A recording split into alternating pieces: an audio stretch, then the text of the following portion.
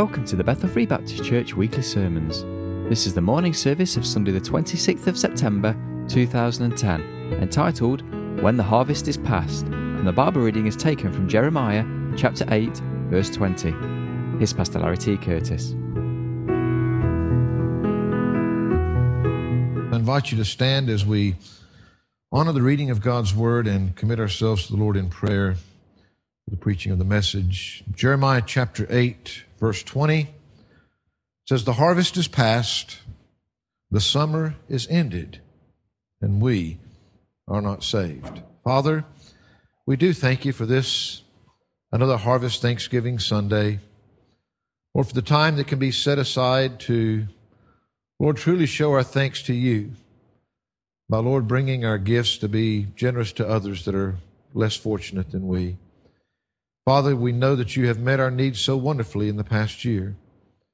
And Father, we pray that, Lord, in the words that have been spoken, the songs that have been sung, the prayers that have been prayed, Lord, that you've recognized our thankfulness this morning as we bring it before you truly from the depths of our heart. As we look into your word, we recognize and realize so well, Lord, that we need your hand this morning to speak to us, to say something, Lord, that is needed in each heart, because you know each one that is here. Lord, you know us better than we know ourselves, and we pray that through the power of your Spirit, you would speak to our hearts, that we would be receptive, that we would respond in whatever way we need this day. In Christ's name we pray. Amen and amen. Well, I've already mentioned, of course, that we're here on this special day that we call Harvest Thanksgiving Sunday. And of course, it's particularly to thank the Lord for His gracious and certainly bountiful supply over the past year to each and every one of us. And I know that there's few of us today that actually go out ourselves and manually harvest the crops with our own hands that are displayed before us on these tables up here today. But even though we may not physically do that ourselves, still today it requires the same process. Is the only reason that it is before us. It's only through God Himself giving the increase that our needs are met through the harvest, regardless of who is actually gathering it in. It's also only God that gives the increase that allows you to go down to the local supermarket or wherever and purchase those items and put them upon your table that someone else has harvested on your behalf. Now, it doesn't require, and it certainly shouldn't require, a certain day for a Christian to be offering thanks to God for His blessings to us. In fact, in 1 Thessalonians 5:18, the Word of God says, "In everything give thanks, for this is the will of God in Christ Jesus concerning you." In everything. We should be a thankful people every day of our lives for everything that God brings our way. The Bible says, in fact, that's God's will for you to be thankful for everything that's brought your way. So we might ask ourselves then, well, why do we set aside a day like we have today, and why do we call it Harvest Thanksgiving Day? And yes, this day in particular, in doing it at this specific time of the year, it's a tradition that has been brought down from man, particularly to give thanks to God during the time of the year when the harvest has been reaped, recognizing that it was God that gave the increase, and it's only because of Him that those crops would be there. And yes, I realize that it began at a time when the vast majority of that congregation would have been out gathering in those crops themselves for the food to go on their tables and to store them up to get them through the cold, hard winter months. However, we can look back a lot farther than that. When the bringing of the first fruits of the harvest, whether crops or animals, as an offering to God, goes right back to earliest biblical times. For this reason, we've got another display that's before us today.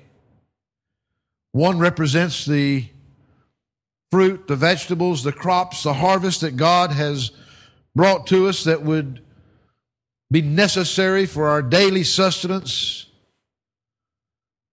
recognizing that it is God Himself is the only one that's made that possible. I think that it's a very worthy thing to offer God thanks. But of course, rather than bring in all the crops as was done at one time, we also encourage you to give in harvest offerings on this special day.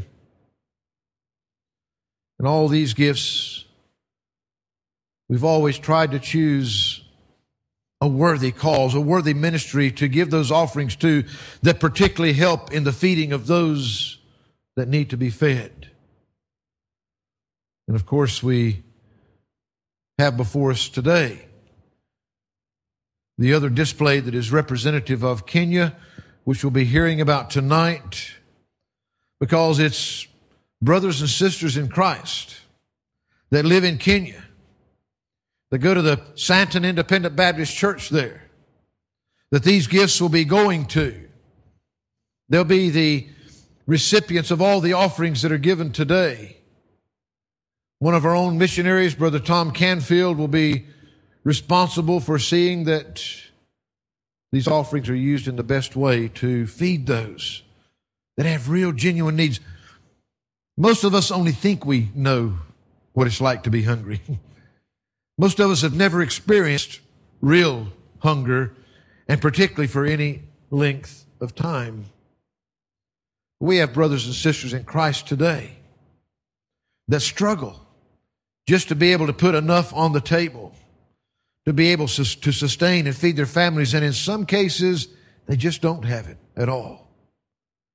So what better way for us to show our thanks to God than to be able to take and share those bountiful blessings that we have with others that need those today.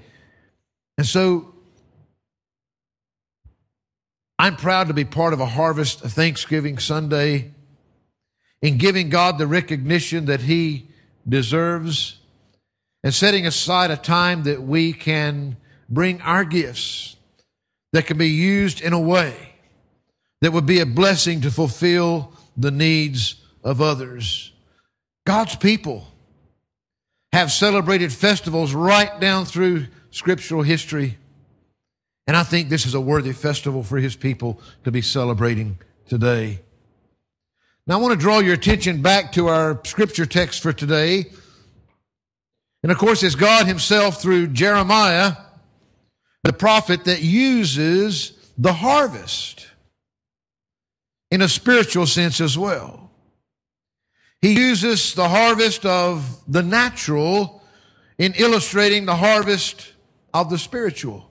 And we see both applied in the Word of God.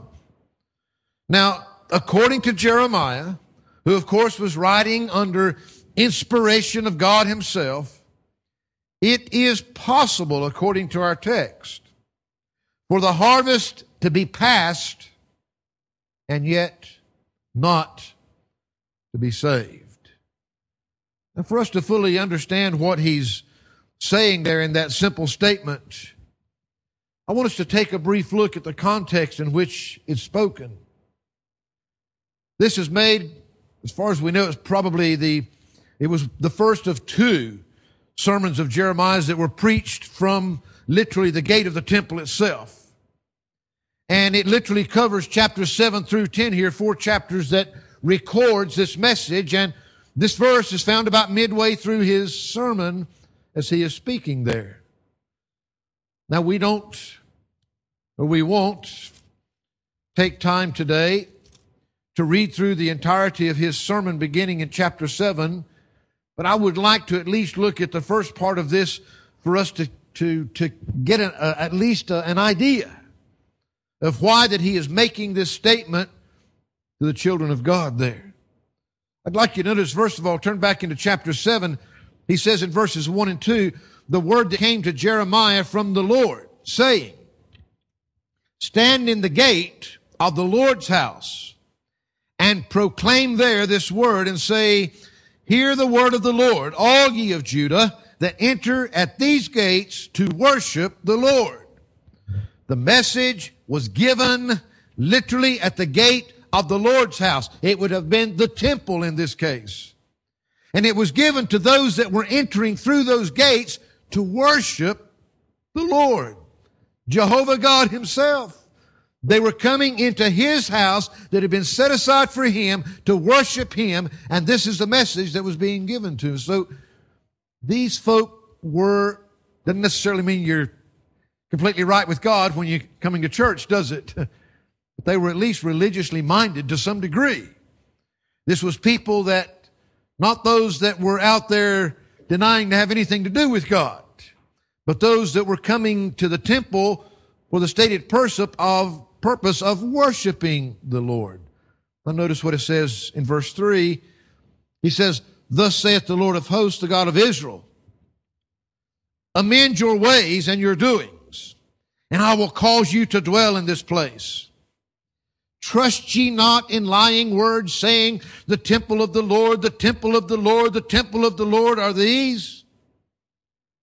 For if ye truly amend your ways and your doings, if ye truly execute judgment between a man and his neighbor, if ye oppress not the stranger, the fatherless, and the widow, and shed none innocent blood in this place, neither walk after other gods to your hurt, then will I cause you to dwell in this place, in the land that I gave to your fathers forever and ever. You see, we find out as soon as he opens his mouth, preaching to those that are supposed to be God's people at God's house, and it's a message of repentance. That's what Jeremiah is bringing to them. If they would just genuinely repent and change their ways, God's blessings will be upon them. He's promised them that they'll be able to remain there with him forever and ever. Same promise that he had made to the fathers before them. But notice when he goes on in verse 8, behold, that's what you could have. Behold, ye trust in lying words that cannot profit. Will ye steal, murder, and commit adultery, and swear falsely, and burn incense unto Baal, and walk after other gods whom ye know not, and come and stand before me in this house which is called by my name, and say, we are delivered to do all these abominations? Is this house which is called by my name become a den of robbers in your eyes? Behold, even I have seen it, saith the Lord. You see, God knew their hearts, and God saw the lives that they were living. They could carry on their religious stuff. They could come to the house. They could come saying that they were there to worship God. But God knew what was within. He knew what was real and what wasn't. And God knew something else. God knows all things, and so therefore he already knew the end from the beginning. You see, the truth is, though he was giving them every opportunity, as we'll see that he had done for years and years and years, to repent, to change their ways, to change their heart, and yet they kept saying no. God knew. God knew that. He knew that their hearts had been hardened. He knew that their hearing had become dull of hearing.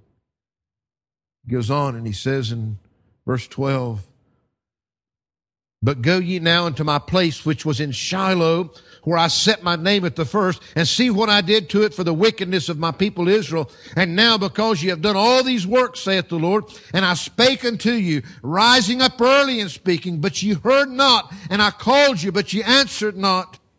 Therefore will I do unto this house, which is called by my name, wherein ye trust, and unto the place which I gave to you and to your fathers, as I have done to Shiloh. And I will cast you out of my sight, as I have cast out all your brethren, even the whole seed of Ephraim. You see, God reminds them. He reminds them to look back that He's been a God of judgment in the past.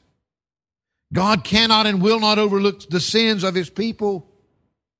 And He assures them that just as those before them, they will face the consequences of their sins by continuing in the path that they are following. He goes on, he says to them, therefore, this is very interesting, pray not thou for this people. Jeremiah, I don't even want you to waste your time praying for these people. Therefore, pray not thou for this people, neither lift up cry nor prayer for them, neither make intercession to me, for I will not hear thee. Seest thou not what they do in the cities of Judah and in the streets of Jerusalem? The children gather wood, and the fathers kindle the fire, and the women knead their dough to make cakes to the Queen of Heaven, and to pour out drink offerings and other gods, that they may provoke me to anger. God could see the hearts. He could see their hardened hearts. And He said, Jeremiah, there's no point in even praying for them anymore. There's no point. You're wasting your time. This is a religious people that have left the truth, and they're completely caught up in all of their false worship and their false ideas. He says in verse 19, do they provoke me to anger, saith the Lord? Do they not provoke themselves to the confusion of their own faces? Therefore thus saith the Lord God, behold, mine anger and my fury shall be poured out upon this place, upon man and upon beast, and upon the trees of the field, and upon the fruit of the ground, and it shall burn and shall not be quenched. You see, it was man's original sin in the beginning that didn't just bring a curse to himself, but to everything on planet Earth. The toil, the labor, the hard work that goes into producing these fruits. And we find here again that what man was doing, the life that he was living, the sins that he was committing, was bringing God's judgment not only upon him personally, but upon the harvest that was there.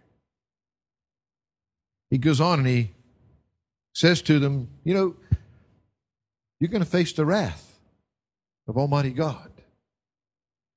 Because God is crying out for repentance, for you to hear, for you to listen, but you have not. He says in verse 21, thus saith the Lord of hosts, the God of Israel, put your burnt offerings unto your sacrifices, eat flesh, for I spake not unto your fathers, nor commanded them in the day that I brought them out of the land of Egypt concerning burnt offerings or sacrifice. Notice this, but this thing commanded I them, saying, obey my voice, and I will be your God, and ye shall be my people, and walk ye in all the ways that I have commanded you, that it may be well unto you. But they hearkened not, nor inclined their ear, but walked in the counsels and in the imagination of their evil heart, and went backward and not forward. These people, they're caught up in all their own ideas. You see, they're blocking God out. Even when He keeps trying to get a hold of them and for them to recognize and for them to realize what they're doing with their lives. They're going through the actions. They're coming to the house of God. They're play worshiping and all with their God. And yet, their hearts aren't in it. They're going backward instead of forward. We find that they're so caught up in themselves. And though they don't even realize it, the false gods and false ideas around them, because many times we don't call them our false gods, do we? But other things have become more important. Other things that they had fit into their lives, that they tried to rationalize away for themselves. When God said, what I want is your heart. It's not even all these sacrifices and everything else. They're worthless without your heart. And the thing is, when God gets our heart, you know what else will come automatically with it? Our obedience. Our obedience. We find that that's all He was asking of this people. We find that He goes on and He says to them, since the day that your fathers came forth out of the land of Egypt unto this day, I have even sent unto you all my servants the prophets, daily rising up early and sending them. Yet they hearkened not unto me, nor inclined their ear, but hardened their neck. They did worse than their fathers. Therefore thou shalt speak all these words unto them, but they will not hearken to thee. Thou shalt also call unto them, but they will not answer thee. Boy, that's encouraging for the spokesman of God, isn't it? You're going to say these things, but nobody's going to pay any attention. Nobody's going to hear you. Nobody's going to do anything about it. But you're still giving them the message. Verse 28 says, but thou shalt say unto them, this is a nation that obeyeth not the voice of the Lord their God, nor receiveth correction. Truth is perished and is cut off from their mouth. Wow. Could truer words be spoken even today of our churches, of our nation? There's one time walked with God and has gradually, just as the nation of Israel here, instead of going forward, they move backward and backward and away from the truth and away from God being able to really get through and speak to their hearts that would change their lives. God's given them opportunity after opportunity. He said He sent person after person after person. They just wouldn't listen. They're caught up in their religious delusion and they've actually lost sight of the truth.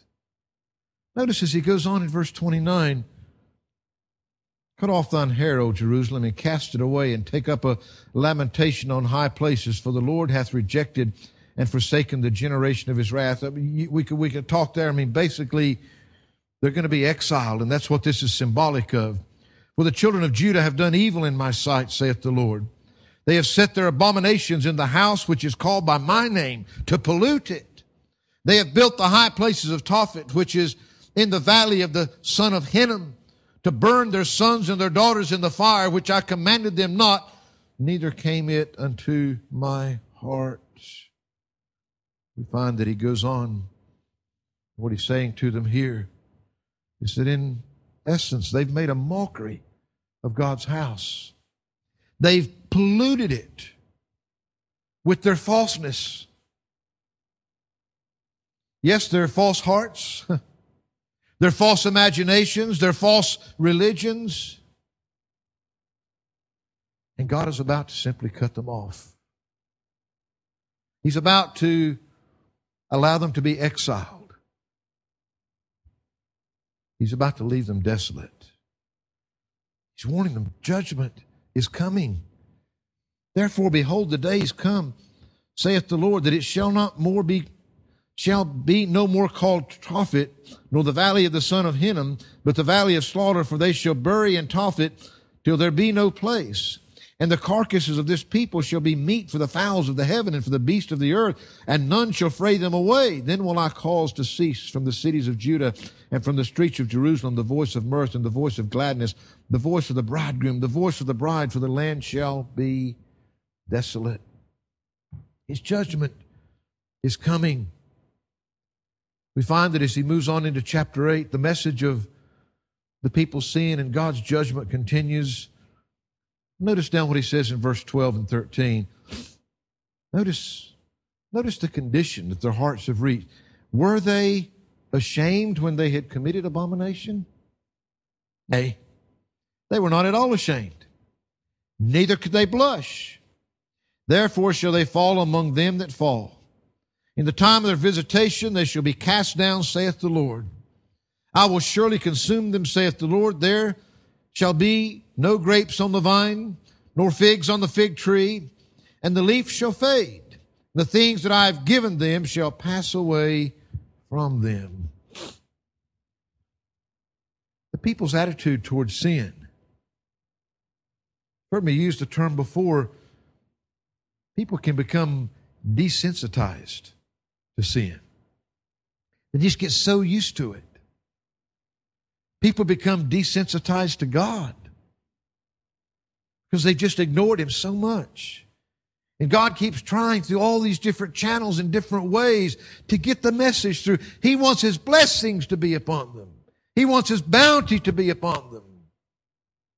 And yet, His people continue to play games because everything else has their heart except Him. He goes on and notice what he says in verse 14. Why do we sit still? Assemble yourselves and let us enter into the defenced cities, and let us be silent there, for the Lord our God hath put us to silence and given us water of gall to drink, because we have sinned against the Lord. We looked for peace, but no good came. And for a time of health, and behold, trouble.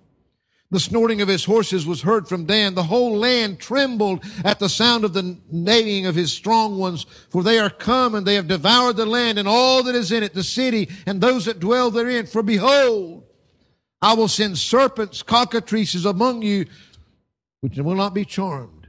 And they shall bite you, saith the Lord. When I would comfort myself against sorrow, my heart is faint in me. Behold, the voice of the cry of the daughter of my people because of them that dwell in a far country. Is not the Lord in Zion? Is God there? Why? Why is God letting this happen? Is not her king in her? Why have they provoked me to anger in their graven images and with strange vanities? The harvest is past. The summer is ended. And we are not saved. Though I heard of the daughter of my people, am I heard? I am black. Astonishment hath taken hold on me. Is there no balm in Gilead? Is there no physician there? Why then is not the health of the daughter of my people recovered? You see, there's a lot of questions being asked by man and by God in these verses. We see, in essence, the fulfillment of this was Judah being exiled under the Babylonian Empire. They were taken into exile. It's those under the judgment of God. The God that they have turned their backs on, basically, or maybe more correctly, have turned their hearts on. They've accepted the lies of the enemy. They've allowed their flesh and all the things around it to have its impact to where that basically they're not hearing the truth of God anymore. They've appeased themselves. They've made themselves feel good about their situation as they're getting farther and farther away from God, and God no longer has their heart. They prefer the favor of the world, the favor of others, and the favor of the world's gods. They continue to come to God's house to worship, but in fact they're making a mockery. They're bringing their abominations. They've kept a religious attitude, but there's absolutely no heart in it whatsoever. You say, preacher, is that possible? Folks, it's happening all around us. It can happen to a person without them even realizing it. These people, under God's judgment, they passed a point of no return. They suddenly recognized a very grave truth. The harvest is past. The summer has ended. And we are not saved. They recognize it too late. Wow. Can you imagine what an awakening that would be? These Jews suddenly woke up to the situation that they were in, but they realized they had passed a point of no return. The harvest was already past, and yet they weren't saved. You see, today, the Word of God over and over to each and every one of us. Yes, to your pastor as much or more than anybody in here. Repent. Turn away from those other things that would distract you, that would take you away. Let God have all of your heart. Let Him truly have your heart. All the obedience and all the other things, they will come naturally if He has your heart. There's too many other things that has our hearts today. You see, He tells of another judgment that's coming. But the next time it's not just to the nation of Judah on their own. Next time it's a judgment that is being brought upon the whole world. You see, today, just as then, the places that are called by the Lord's name, the Lord's house, they're being filled with abominations, with untruths, with false religions and false ideas. Too many have left the truth behind. They simply continue in their religious actions in a place that's supposed to be set aside for God Himself. Folks, may I say, soon and very soon, the harvest will be past. The harvest will be past. And once the harvest is past, it'll be too late. There's a few simple truths that we need to remember about the harvest. You see, we've got to recognize, and for various reasons here this morning, I believe a truth that we all need to grasp. And maybe, just maybe, this Harvest Thanksgiving Sunday, rather than just being a time that we've come together with a lot of pretty decorations and things that are out, which we're thankful for, but maybe, just maybe, it can actually make a difference in our lives, because it makes a difference in our heart, because we open our ears and we open our hearts and we listen to what God is saying to us. We need to remind ourselves of the consequences of the harvest passing by and yet being not saved. You see, before there can be a harvest, there's got to be preparation. Turn in your Bibles to the Gospel of Matthew, and we'll be real quick, but just to give you a couple of things. The Gospel of Matthew, a very familiar passage for you there. Matthew chapter 13. And again, the Lord Himself uses this idea of the harvest. You see, before there can be a harvest, there's got to be some preparation. It doesn't just happen by itself. There's got to be some preparation. There's got to be some preparation that takes place in the field. And the Word of God teaches us that our field is the world that we live in. Preparation requires some things. It requires a sower. Somebody physically to sow those seeds for that harvest to come. It requires the seed that's being put into the ground, and it requires good soil that's being put into. Just simple. For a good harvest, those things are necessary. In Matthew chapter 13, the Word of God says, in verse 1, the same day went Jesus out of the house and sat by the seaside, and great multitudes were gathered together unto Him, so that He went into a ship and sat, and the whole multitude stood on the shore. And He spake many things unto them in parables, saying, Behold, a sower went forth to sow. And when he sowed, some seeds fell by the wayside, and the fowls came and devoured them. Some fell upon stony places where they had not much earth. And forthwith they sprung up, because they had no deepness of earth. When the sun was up, they were scorched, and because they had no root, they withered away. And some fell among thorns, and the thorns sprung up and choked them.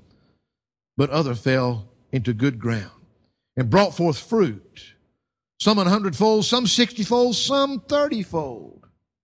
You see, it took a sower, it took a seed, and it took the good soil for there to be a harvest. Notice what he says as he speaks of this, beginning in verse 18. Hear ye therefore the parable of the sower. He interprets it himself. When anyone heareth the word of the kingdom and understandeth it not, then cometh the wicked one and catcheth away that which was sown in his heart. This is he which received seed by the wayside. But he that received the seed into stony places, the same is he that heareth the word, and anon with joy receiveth it. Yet hath he not root in himself, but dureth for a while. When tribulation or persecution ariseth because of the word, by and by he is offended. He also that receives seed among the thorns is he that heareth the word, and the care of this world, and the deceitfulness of riches choke the word, and he becometh unfruitful. But he that receives seed into the good ground is he that heareth the word, and understandeth it, which also beareth fruit, bringeth forth some 100-fold, some 60, and some 30. We don't have a lot of time to dwell there. But what I want you to recognize this morning, very simple. God shows us a very natural thing with the harvest, and at the same time a very spiritual thing with those illustrations. If there's going to be a harvest, before there can be a harvest, there's got to be some preparation. And it's going to take somebody to sow some seed. And it's going to take the good seed, the proper seed, to be sown. And it's going to take some good soil to put that seed into before there can be a harvest. Not only does all that preparation, all that work to make sure that the right seed has gone into the right soil, and somebody's put all that work into it, but there's also got to be provision. You see, we can do the work of a good sower. We can sow the good seed. We can sow it in good soil, but it's only God Himself that can give the increase. He's the only one that can do that. Notice what the Word of God says in the Gospel of Mark. The Gospel of Mark chapter 4. Notice what it says in verse 26 to 29. And he said, so is the kingdom of God, as if a man should cast seed into the ground, and should sleep and rise night and day, and the seed should spring and grow up. He knoweth not how. For the earth bringeth forth fruit of herself, first the blade, then the ear, after that the full corn in the ear. But when the fruit is brought forth, immediately he putteth in the sickle, because the harvest is come. You can't have the harvest until after that seed that's been sown has actually been brought forth. We find that if we look over into 1 Corinthians chapter 3, 1 Corinthians chapter 3, notice what it says in verses 5 to 8. He says, I have planted, Apollos watered, but God gave the increase. So then neither is he that planteth anything, neither he that watereth, but God that giveth the increase. Now he that planteth and he that watereth are one, and every man shall receive his own reward according to his own labor. Folks, can I say simply, whether you're talking about what it took to get this ear of corn in the natural world, somebody somewhere had to sow a good seed in good soil. But all that done, there's no human being alive that could make that seed turn into life again and to put forth this corn that I hold in my hand right here. Only God can give that life. Only God can bring that increase. And we've got to recognize today in the spiritual world just as well, somebody has to take that good seed and they have to sow it in good soil. But you, nor me, nor anybody else can bring forth a soul from that and them have eternal life forever. Only God can give the increase. But we have the responsibility. God needs workers. Somebody's got to do that work. You see, before there can be a harvest, there must be preparation. And before anything can be harvested, there's got to be the provision, the increase that can only come from God. And all through that preparation and all through that provision stage that comes before the harvest, there's going to be some challenges. There's going to be some things that are going to have to be faced and that are going to have to be overcome if the realities of that harvest are to ever be known. You see, problems. We all face problems, don't we? Problems come from all different areas. Problems are going to come from the wicked one.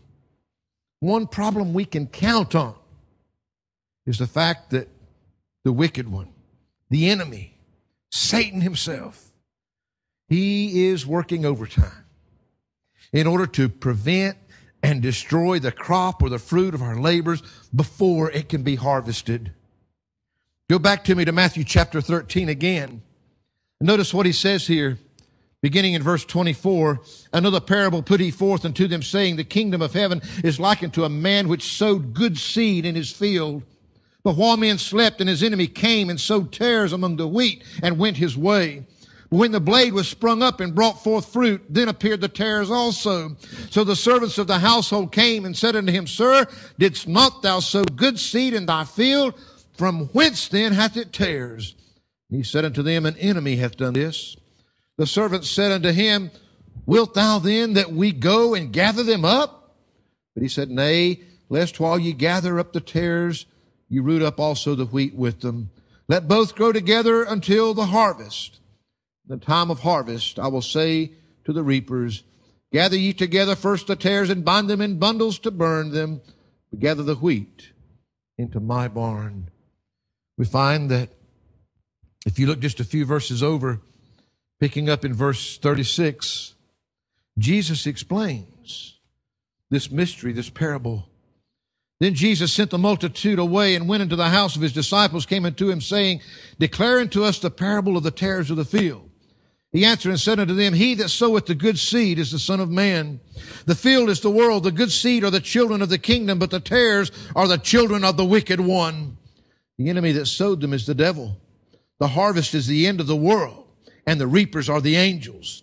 As therefore the tares are gathered and burned in the fire, so shall it be in the end of this world. The Son of Man shall send forth his angels, and they shall gather out of his kingdom all things that offend, and them which do iniquity, and shall cast them into a furnace of fire. There shall be wailing and gnashing of teeth. Then shall the righteous shine forth as the sun in the kingdom of their Father.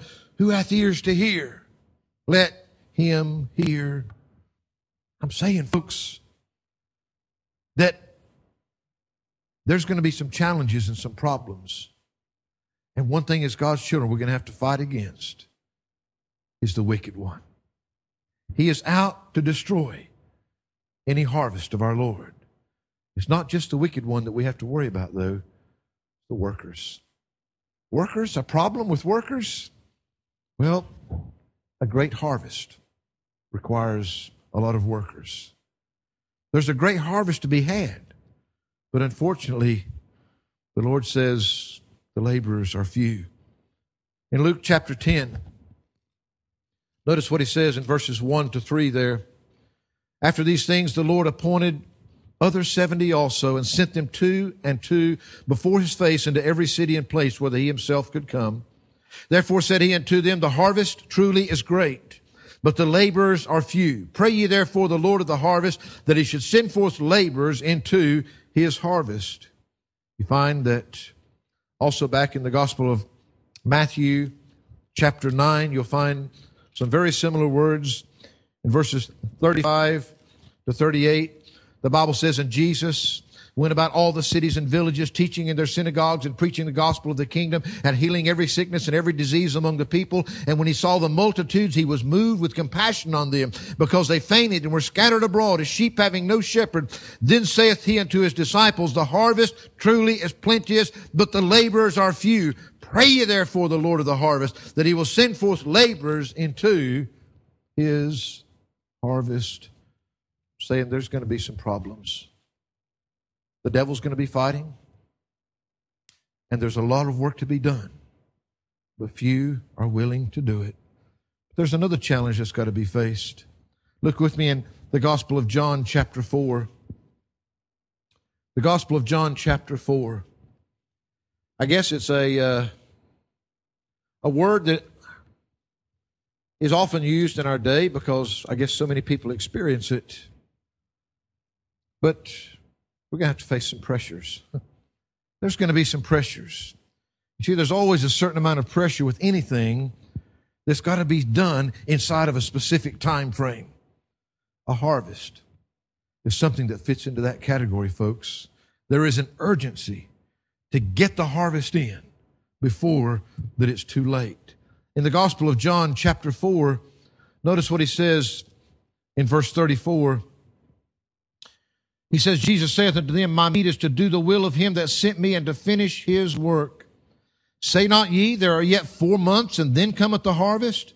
Behold, I say unto you, lift up your eyes and look on the fields, for they are white already to harvest. And he that reapeth receiveth wages, and gathereth fruit unto life eternal, that both he that soweth and he that reapeth may rejoice together. And herein is that saying true, one soweth and another reapeth. I sent you to reap that whereon you bestowed no labor. Other men labored, and ye are entered into their labors. We find that, the simple truth is that it's very easy to say, well, I'll do something tomorrow.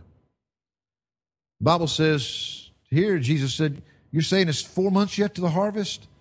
No way. Lift up your eyes. Look on the fields. They are white, all ready to harvest right now. So we see that before the harvest, there's got to be the preparation. There's got to be the provision that can come from only God himself. There's going to be some problems found in the wicked one and also in the workers. There's going to be pressure because the harvest must be got in when it's ready.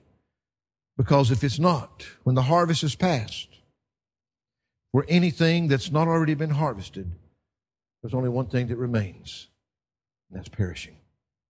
Perishing. You see, if it's not harvested, there's only one catastrophic consequence that can come for everything that's still in the field. It's going to be waste. It's going to be total destruction. When harvest is past, that which is left in the field can only know death and decay. And even as we see here in Scripture, true in reality, often it is that dead waste that will often be burned. Folks, salvation can only come at harvest time. That's the only time. The seed have got to be sown. God brings the increase. Yes, there's challenges that we'll have to fight against, but he says, lift up your eyes and look on the fields. There's a harvest that's ready to be got right now. 2 Peter 3:9, the Lord is not slack concerning his promise, as men count slackness, but is long-suffering to usward, not willing that any should perish, but that all should come to repentance. I'll close with this statement. Today is Harvest Sunday. Maybe, saved person or lost person here today, maybe it's harvest time for you today. You see, one thing's certain with God, now is always the time. Not tomorrow, not next week, not what you can do next month and next year, but right now. God's time is when he calls, when he speaks. That's the problem that Jeremiah was being told, look, I've been speaking, but nobody's listening. The problem is if we don't listen, there's the possibility that there will come a time. When will the harvest pass for you? Well, it could be with your next heartbeat. Because once you leave this life, you're past the harvest. You're past the harvest. It may be when the trumpet sounds, when the final harvest will be got in, the Lord Jesus Christ comes himself. But the truth is, it's possible. It's possible. Soon the harvest is going to be over one way or the other. It'll be past. Is it harvest day for you? You see, Christians, can I leave you with this thought? Lift up your eyes. Look on the fields. Look at them. Look around you. Lift up your eyes and look on the fields, for they are white, all ready to harvest. Non-Christian that may be here today, may you never have to face the reality of those words. Has God called to you before and you've not listened? Have you some way, been sidetracked if you've got maybe your religious actions and all these things, but God doesn't have your heart? I would only pray today that you would never have to face those words. The harvest is past. The summer is ended. We are not saved. Today may be harvest day for you. Father, we thank you today for the time that you've allowed us together on this harvest Sunday. Lord, we have so much to praise and thank you for in the natural harvest as well as the spiritual harvest. Father, a simple truth that Jeremiah was proclaiming to these people here. Well, these people came to recognize that there was a time when the harvest had passed, but they weren't ready. Lord, I pray today that you would speak to the hearts of each one here. Help us not follow in the footsteps of Judah. Help us not follow in the steps of others that have gone before us. Help us not go through a lot of actions, even in your house, that our heart's not really in it. Lord, may you have our hearts. If you're speaking to some here today, Lord, help the pride to be swallowed and everything else that might be hindering. Help them just to give you their heart truly, wholeheartedly. Father, we pray that you would help us to recognize and realize the importance of this simple message that it's possible for the harvest to be past. When the harvest is past, Lord, it's going to be great for those that have been gathered in to his barn. But Lord, it'll be terrible for those that perish because they weren't harvested from the field. We pray that you would speak to hearts as only you can. In Christ's name we pray. Amen.